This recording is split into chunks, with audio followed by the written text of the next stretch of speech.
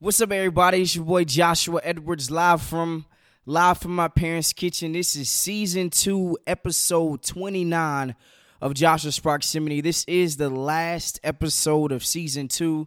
We have had so many sights and sounds from season 2, man.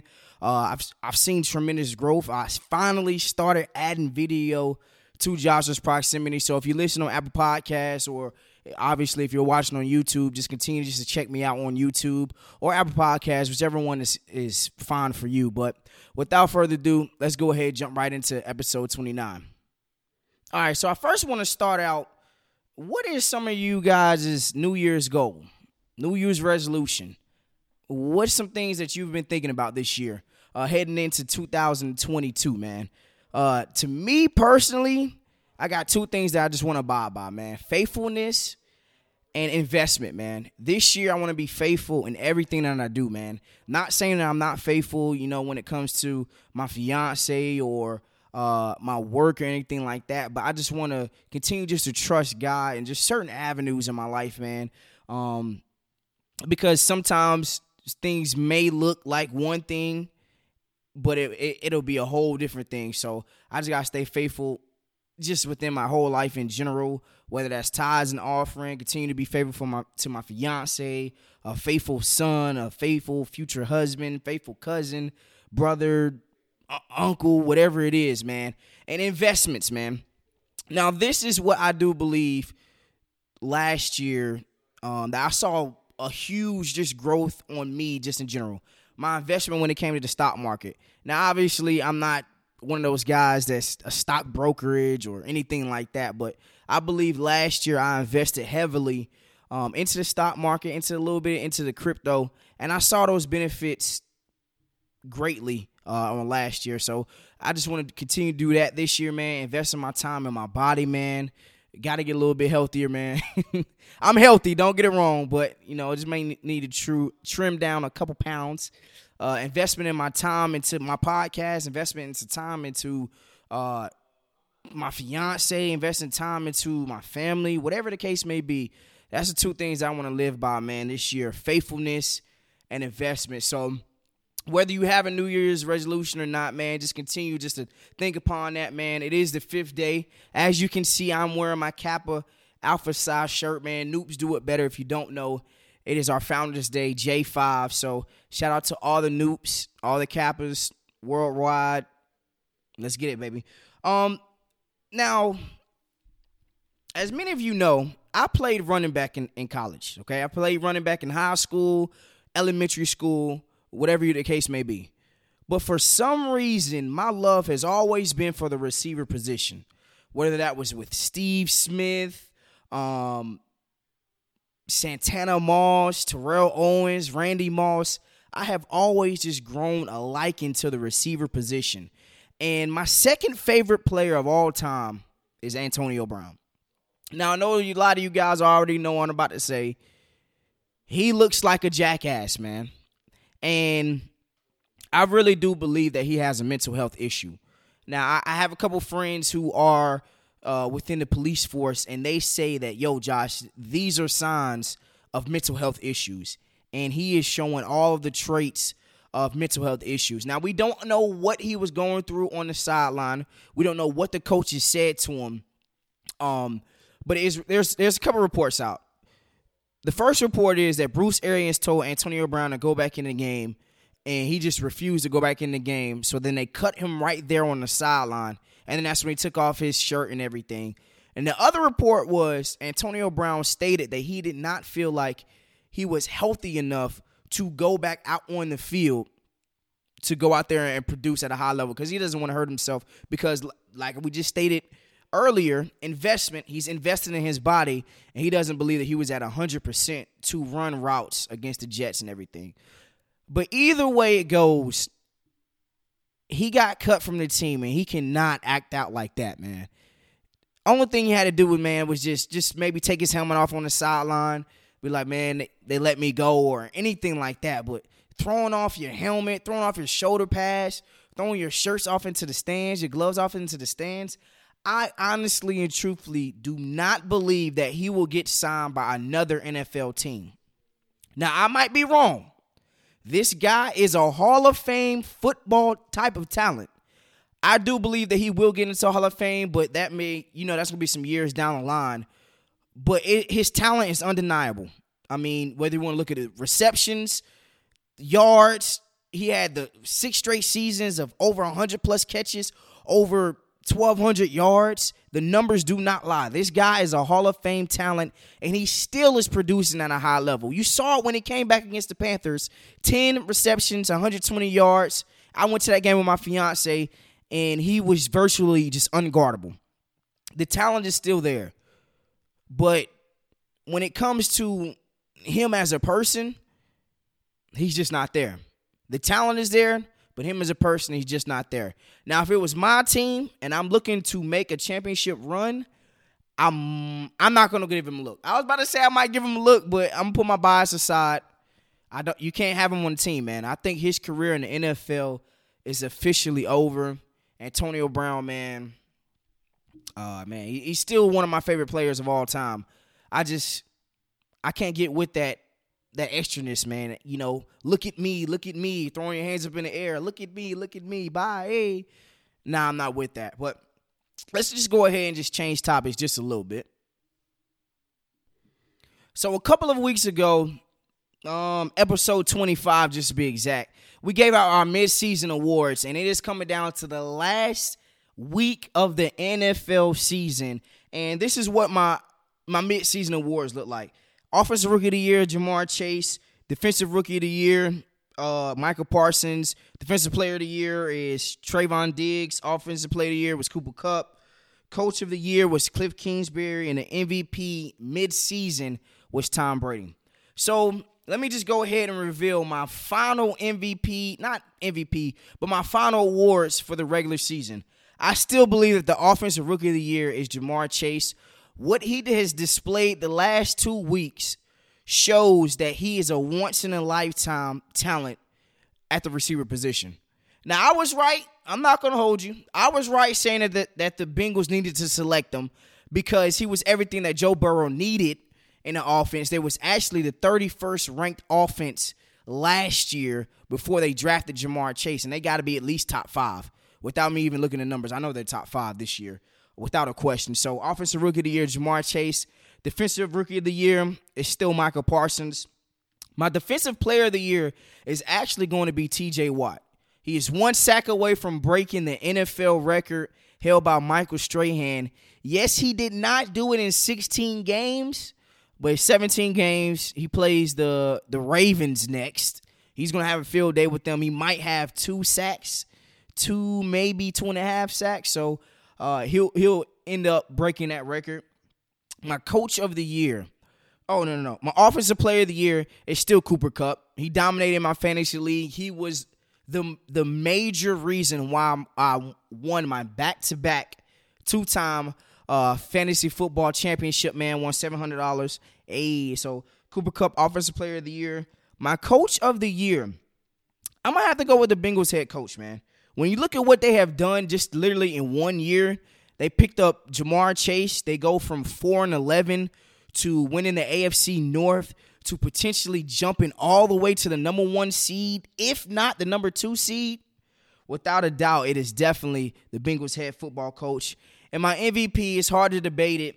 I try to debate it with a couple of my homeboys, but it's just undeniable. It's Aaron Rodgers.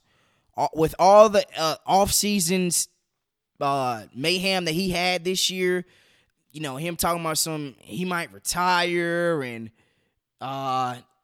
his performance last year put a nail in the GM's prospect and all that stuff. Without a doubt, it's Aaron Rodgers, man. I think he's played outstanding this year. He deserves MVP. They're the number 1 team in the NFL, number 1 seed in the NFC. So without a doubt, Aaron Rodgers wins his back-to-back MVP championship, just like I won my back-to-back MVP trophy, just like I won my fantasy football season back-to-back.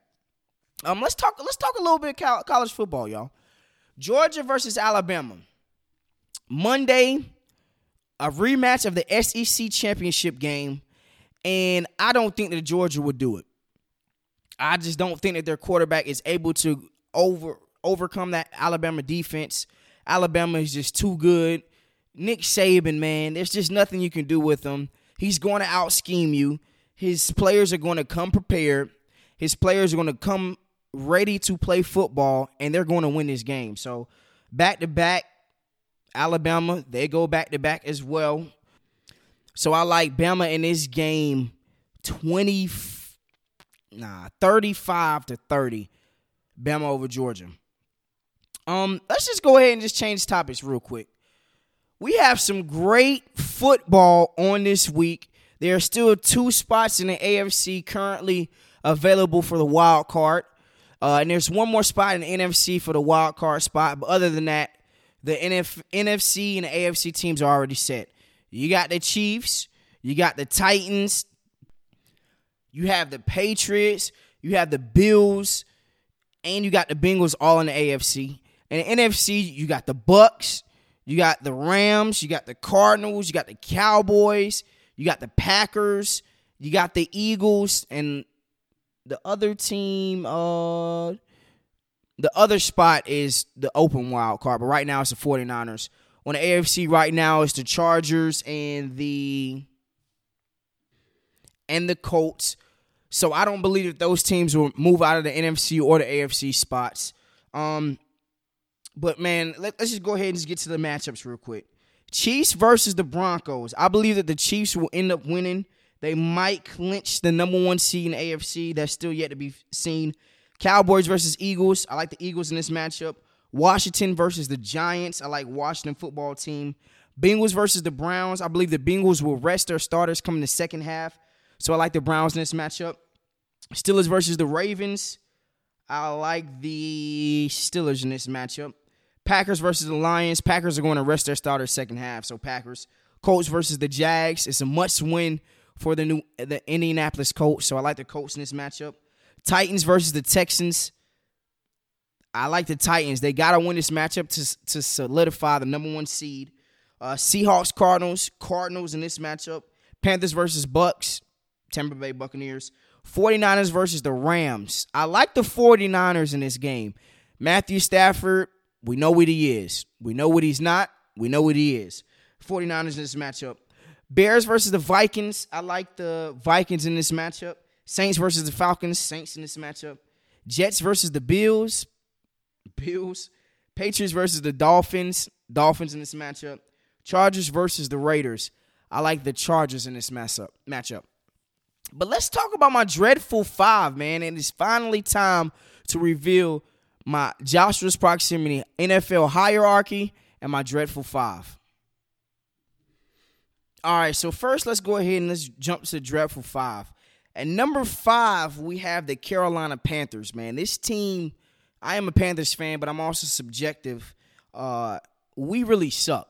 That's just the bottom line. It's obviously it's a quarterback issue, but our offense was just not the same. Christian McCaffrey, I think that we have to go in this draft and draft another running back, man. As much as I love Christian McCaffrey, he cannot stay healthy. We got to draft another running back in this matchup. The number 4 worst team in NFL is the Houston Texans. The Texans need everything. They need a quarterback. They need a receiver. They got a couple of running backs. Their defense is atrocious, and they just flat out stink. Number 3, the Jets. Now, the Jets, they put up a huge and a great fight against the Tampa Bay Buccaneers, but they just cannot close it. I think that they have the right head coach in Robert Saleh. He coached them well, coached them hard. They just got to pull out certain wins, man. Their defense still lacks a lot of talent. Offensively, they still stink. The second worst team in the NFL is the Detroit Lions. Now, they have found something with, I think his name is St. Paul or something like that. Number 14 for the Detroit Lions. He's a baller. So, number 2, I like the Lions. Number 1, the worst team in the NFL currently is the Jacksonville Jaguars. They need a head coach, first of all. First and foremost, they need a head coach. They have got to run the football. James Robinson, he just tore his Achilles. Hopefully he comes back next year better than ever. They need some more receivers. They just need a whole another offense, man. They got their quarterback of the future. Offensive line is terrible. Defense, the back end is terrible.